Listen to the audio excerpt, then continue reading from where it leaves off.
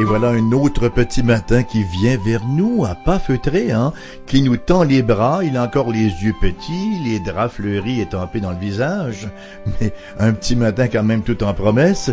Ici Raymond Perron qui vous salue, qui vous souhaite la plus cordiale des bienvenues, parce que c'est effectivement l'heure d'une autre édition de l'émission Parole du matin.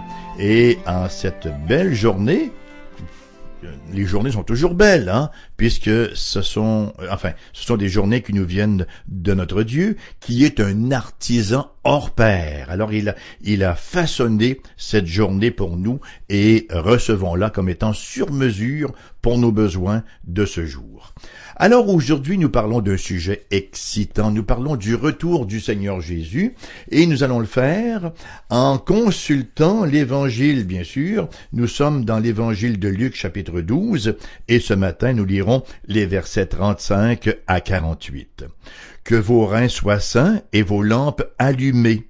Et vous, soyez semblables à des hommes qui attendent que leur maître revienne des noces afin de lui ouvrir dès qu'il arrivera et frappera. Heureux ces serviteurs que le maître à son arrivée trouvera veillant. Je vous le dis en vérité, il se scindra, les fera mettre à table et s'approchera pour les servir.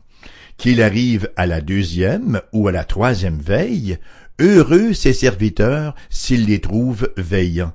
Sachez-le bien, si le maître de la maison savait à quelle heure le voleur doit venir, il veillerait et ne laisserait pas percer sa maison. Vous aussi, tenez-vous prêts, car le Fils de l'homme viendra à l'heure où vous n'y penserez pas.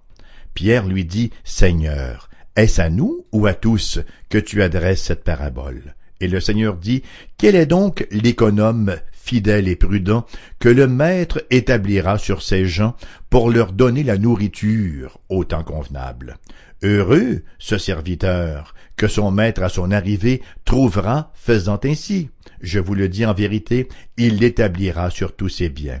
Mais si ce serviteur dit en lui-même, mon maître tarde à venir, s'il se met à battre les serviteurs et les servantes, à manger, à boire et à s'enivrer, le maître de ce serviteur viendra le jour où il ne s'y attend pas, et à l'heure qu'il ne connaît pas, il le mettra en pièces et lui donnera sa part avec les infidèles. Le serviteur qui, ayant connu la volonté de son maître, n'a rien préparé et n'a pas agi selon sa volonté, sera battu d'un grand nombre de coups, mais celui qui, ne l'ayant pas connu, a fait des choses dignes de châtiment, sera battu de peu de coups. On demandera beaucoup à qui l'on a beaucoup donné, et on exigera davantage de celui à qui on a beaucoup confié. » Depuis les tout premiers jours de l'Église chrétienne, les croyants, selon l'enseignement de l'Évangile, ont toujours attendu fébrilement le retour du Seigneur Jésus-Christ, ont toujours attendu ce que l'apôtre Paul nous dit dans Tite chapitre 2 verset 13, la bienheureuse espérance et la manifestation de la gloire de notre grand Dieu et Sauveur Jésus-Christ.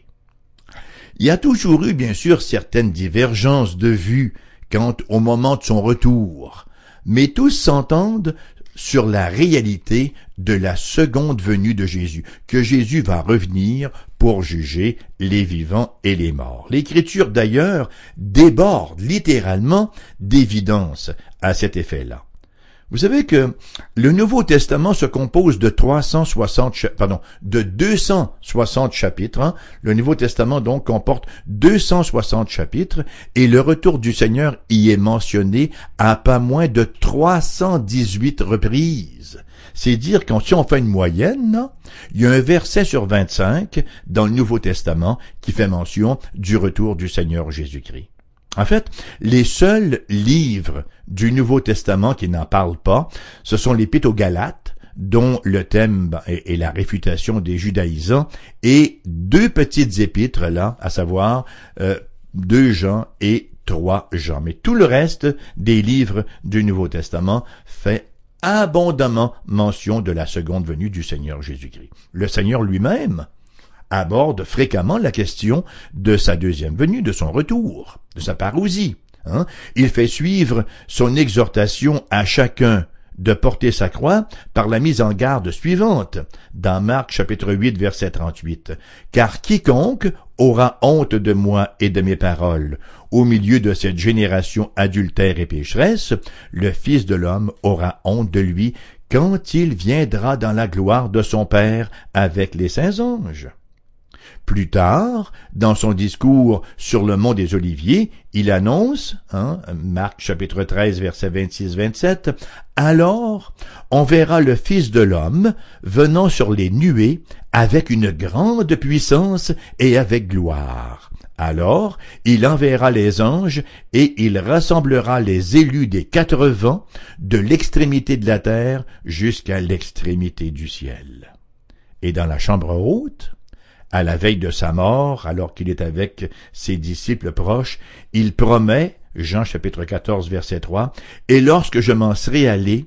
et que je vous aurai préparé une place, je reviendrai et je vous prendrai avec moi, afin que là où je suis, vous soyez aussi. » Les lettres de Paul, maintenant le corpus paulinéen, truffé de références au retour du Christ. Ainsi, il encourage les Philippiens en leur disant « Mais nous sommes citoyens des cieux, d'où nous attendons aussi comme sauveur le Seigneur Jésus-Christ, qui transformera le corps de notre humiliation en le rendant semblable au corps de sa gloire, par le pouvoir qu'il a de s'assujettir toutes choses. » En Philippiens 3, 20, 21.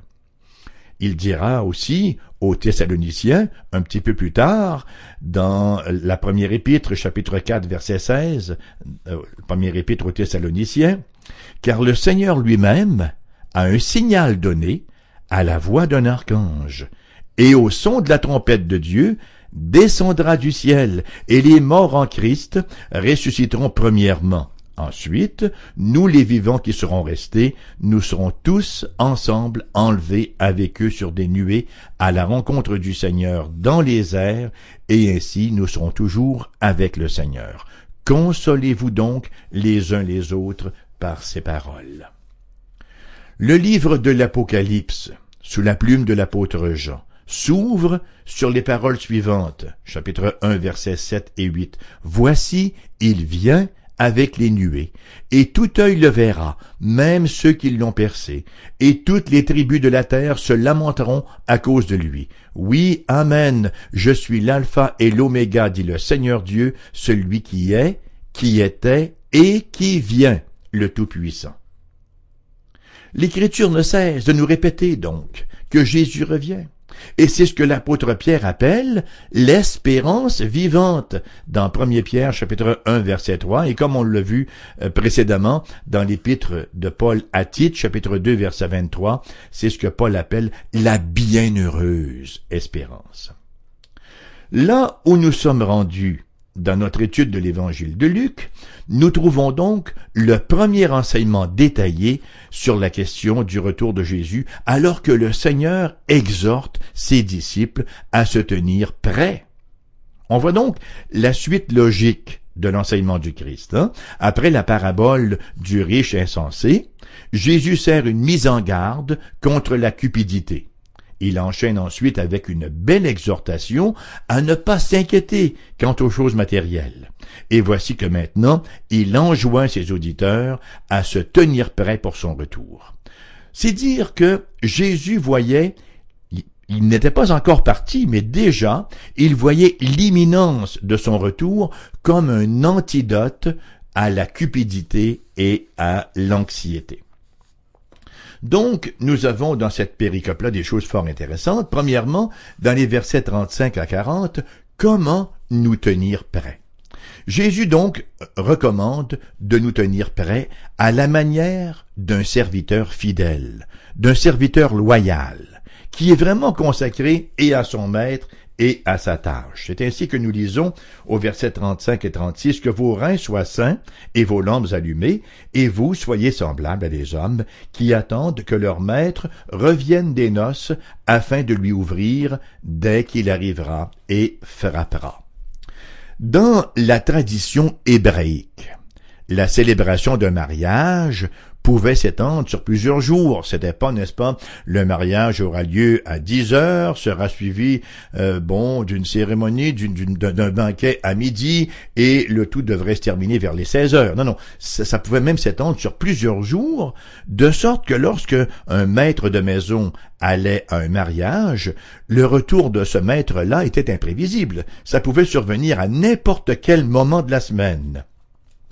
Et l'expression « les reins sains et la lampe allumée ». Bon, avoir une ceinture aux reins, c'est mettre une ceinture à ses reins. D'abord, c'est remonter le vêtement flottant, là, et y mettre une ceinture pour pouvoir faciliter le mouvement, pour ne pas trébucher dans ces vêtements qui étaient longs et qui auraient pu effectivement être très accrochants. Alors, ces expressions-là parlent donc d'être prêt. Être prêt.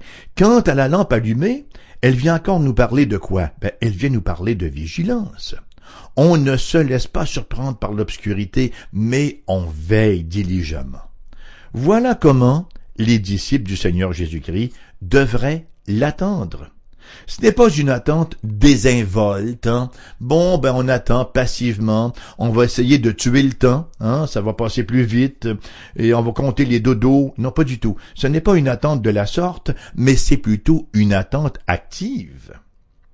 Et Jésus de poursuivre, au verset 37, « Heureux » Makarioi, heureux ou béni, le mot makarioi veut dire la même chose, veut dire les deux mots, heureux et béni. Heureux ces serviteurs que le maître à son arrivée trouvera veillant, je vous le dis en vérité, il se scindra, les fera mettre à table et s'approchera pour les servir.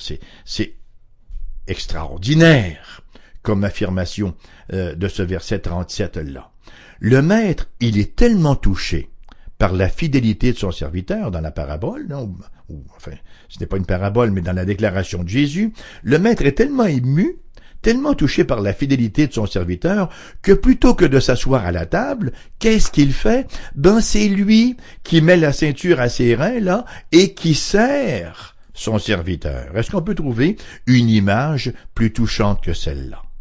D'ailleurs, plusieurs mois plus tard, dans la chambre haute à Jérusalem, alors que Jésus, après avoir enlevé son vêtement et s'être ceint d'un linge, a commencé à laver les pieds de ses disciples, ces derniers furent témoins d'une action symbolique de son œuvre dans l'incarnation, mais aussi ils furent témoins d'une action prophétique. Effectivement, c'était une action prophétique du repas messianique que la Bible appelle les noces de l'agneau, qui auront cours lors du retour du Seigneur Jésus-Christ. Et à ce repas-là, nous est-il rapporté en Luc 13, 29, que nous verrons ultérieurement, il nous est dit, il en viendra de l'Orient et de l'Occident, du Nord et du Midi, ils se mettront à table dans le royaume de Dieu. Cette célébration future nous est décrite d'ailleurs de manière unique au livre de l'Apocalypse, chapitre 19, versets 6 à 9. « Et j'entendis comme la voix d'une foule nombreuse, comme un bruit de grosses eaux et comme un bruit de forts coups de tonnerre, disant « Alléluia, car le Seigneur notre Dieu Tout-Puissant est entré dans son règne.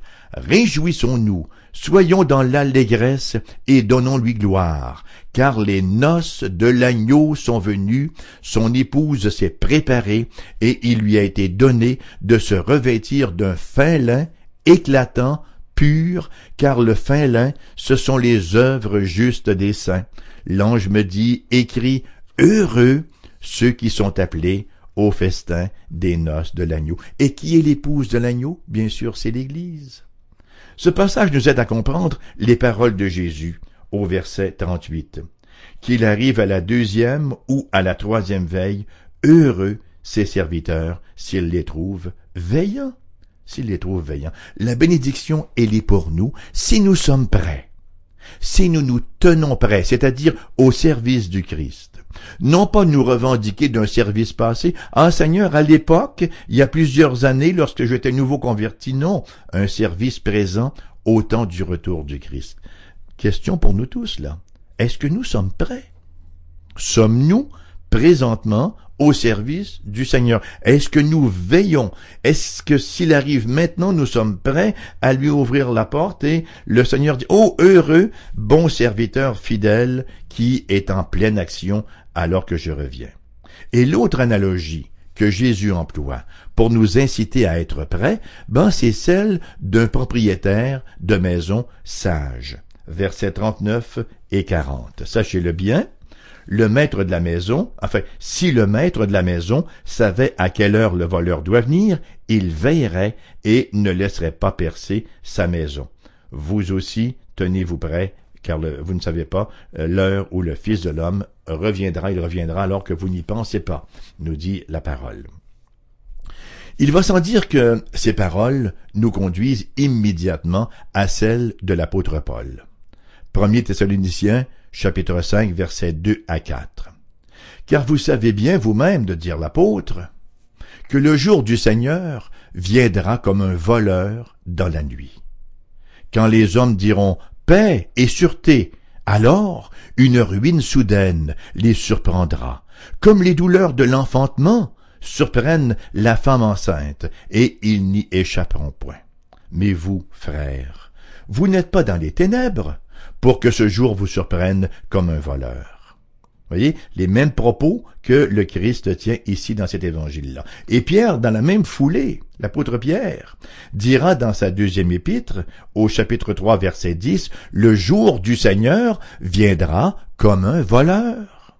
En ce jour, les cieux passeront avec fracas, les éléments embrasés se dissoudront, et la terre, avec les œuvres qu'elle renferme, sera consumée. » Tout le monde panique et s'énerve lorsqu'il y a un tsunami, mais ce sera un détail, un tsunami, comparativement au cataclysme de la fin des temps, alors que le Seigneur renouvellera toutes choses.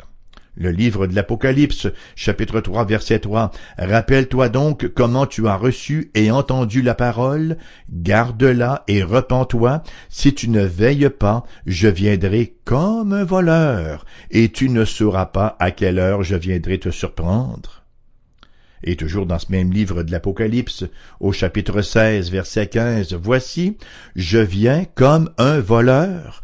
Heureux celui qui veille et qui garde ses vêtements, afin qu'il ne marche pas nu et qu'on ne voit pas sa honte. » L'image du voleur. Il n'y a pas beaucoup de choses de plus surprenant qu'un voleur. C'est assez rare qu'un voleur vous envoie sa carte de visite ou encore vous met une annonce dans le Publisac pour toute la rue en vous disant « Bien, je me propose, n'est-ce pas, jeudi soir prochain, entre 20h et 22h, d'aller piller votre maison. » C'est assez rare qu'on vous téléphone en disant « j'aimerais prendre rendez-vous pour aller vous voler. » Vous voyez, les voleurs viennent par surprise. C'est le truc fondamental du métier, c'est l'abécédaire, si vous me passez l'expression, de la profession de voleur. Alors, il n'envoie pas d'avis avant de commettre son méfait. Les conséquences maintenant, versets 41-48, les conséquences d'être prêt.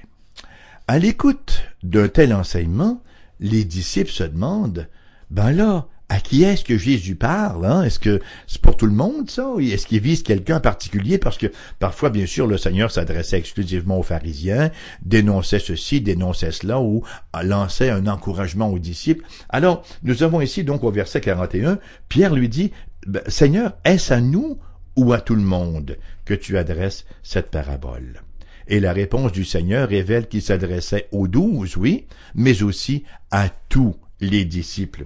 Relisons ensemble les versets 42 à 44. Et le Seigneur dit, « Quel est donc l'économe fidèle et prudent que le maître établira sur ses gens pour leur donner la nourriture au temps convenable?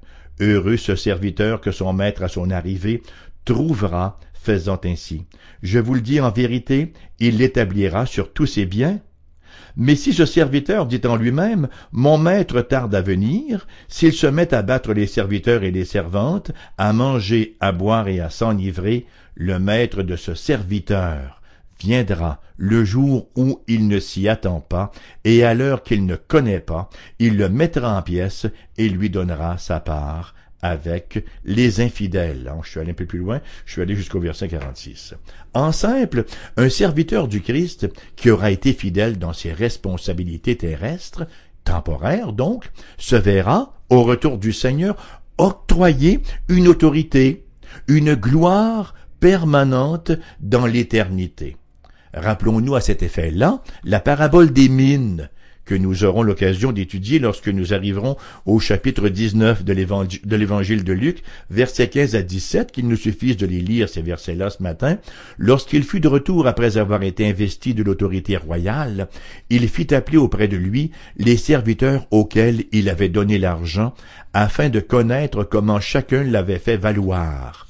Le premier vint et dit, « Seigneur, ta mine a rapporté 10 mines. » Il lui dit, « C'est bien, bon serviteur, parce que tu as été fidèle en peu de choses, reçois le gouvernement de 10 villes. » Il va sans dire que ce ne sont pas tous les serviteurs, cependant, qui se montrent sages et qui se montrent fidèles.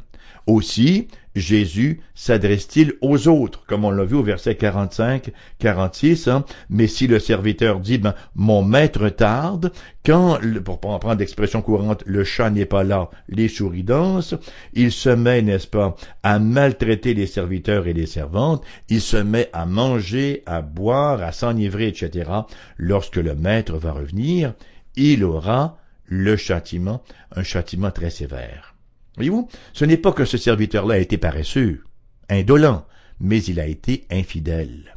Et nous voyons ici une insistance particulière sur ceux qui ont la responsabilité du troupeau, en fait, les ministres de l'Évangile. Sa vie n'est la vie du serviteur qui est décrit ici dans les versets 45-46. Si ce serviteur dit en lui-même « Mon maître tarde à venir », s'il se met à battre les serviteurs et les servantes, à manger, à boire, à s'enivrer, le maître de ce serviteur viendra au jour où il ne s'y attend pas et à l'heure qu'il ne connaît pas, il le mettra en pièces et lui donnera sa part avec les infidèles. Voyez-vous, le problème de ce serviteur-là, c'était que sa vie n'était qu'une perversion grotesque de la vie chrétienne, d'où l'expression que le Seigneur utilise au verset 46, « Il aura sa part avec les infidèles ». Le mot traduit par infidèle, c'est le mot apistoi, le pluriel de apistos. C'est un préfixe privatif, c'est-à-dire sans fidélité. On traduit également sans foi. Il aura sa part avec les incrédules. Tout sera mis en lumière au retour du Christ. Assurons-nous que notre vie s'harmonise à notre profession de foi.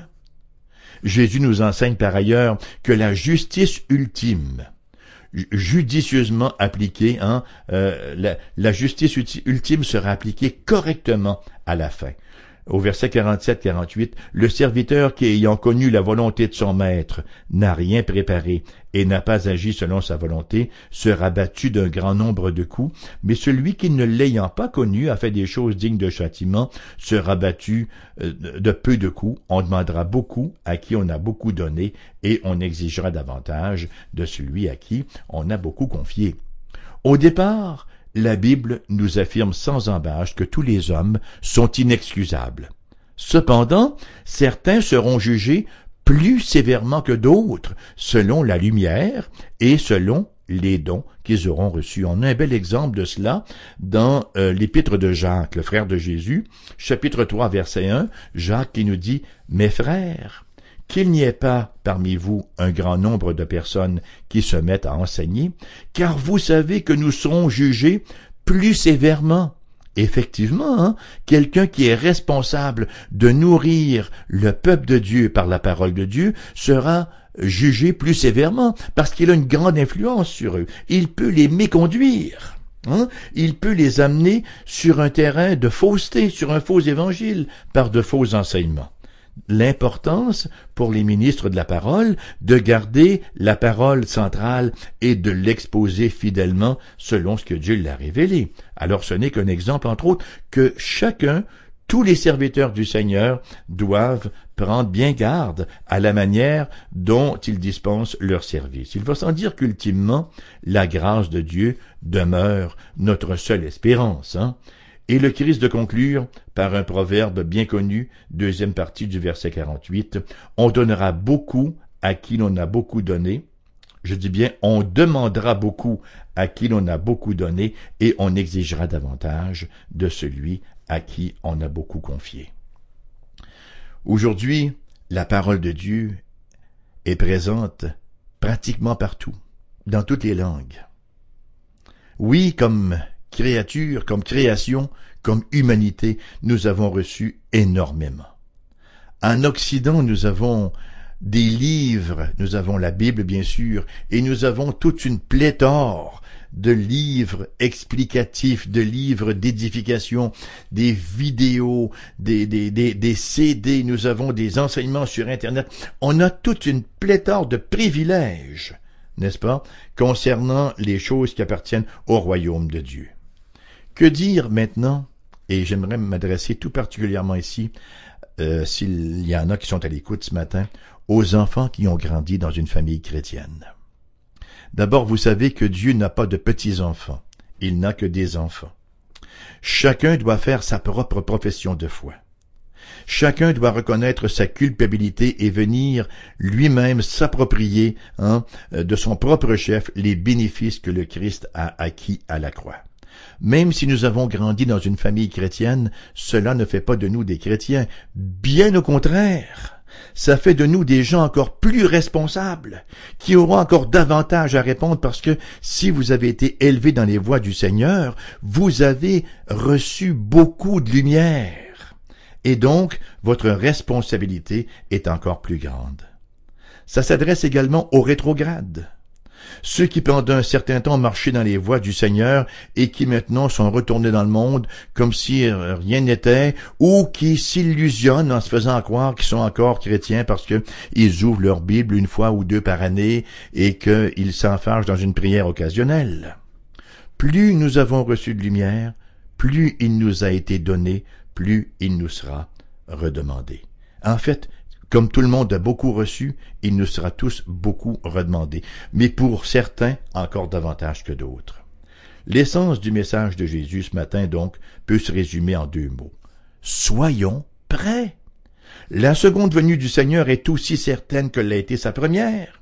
Il viendra au moment où on ne s'y attend pas, voyez-vous. Radio-Canada, TVA, les journaux ne l'annonceront pas à l'avance. Le monde ne s'y attendra aucunement, ce sera une surprise. Mais pour les croyants, pour les enfants de lumière, nous nous approchons et nous nous accrochons à cette promesse et nous faisons nôtre cette prière que nous trouvons dans le livre de l'Apocalypse, chapitre 22, verset 20. Celui qui atteste ces choses dit « Oui, je viens bientôt. Amen. Viens, Seigneur Jésus. » Comment donc puis-je être prêt? Bien par une vie de piété et par une vie de service. Et si vous n'êtes pas encore au Christ, votre vie de piété ne sert à rien, c'est une piété corrompue. Vous ne pouvez servir adéquatement.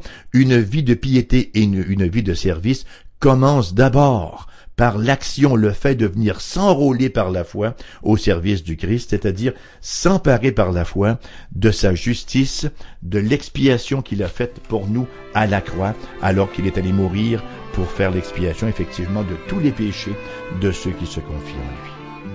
L'émission se termine sur cette glorieuse note ce matin. Elle vous revient en rediffusion à 14h cet après-midi. D'ici là, vous pouvez nous écrire à l'adresse suivante: AERBQ, casier postal 40088, j'ai presque envie de le chanter, Québec QC, G1H2S5. Et vous pouvez, comme disait ma défunte tante, vous pouvez nous téléphoner. Nous avons deux numéros de téléphone, un pour les gens de la région immédiate de Québec, c'est le 418-688-0506, et nous avons un numéro pour les gens ailleurs en province, sans frais s'il vous plaît, le 1-877-659-0251. Vous pouvez également visiter le site internet de la station, foifm.com. Vous y trouverez toutes les émissions qui ont été diffusées jusqu'à maintenant. Vous pouvez les télécharger. Vous pouvez également écouter CFO en direct. Et vous trouverez aussi mon adresse courriel, s'il vous plaisait de m'écrire un courrier électronique. Et bien voilà, à bout de souffle, on termine l'émission de ce matin. Je vous souhaite une excellente journée. J'espère vraiment, chers amis, très chers amis, vous retrouver à la prochaine.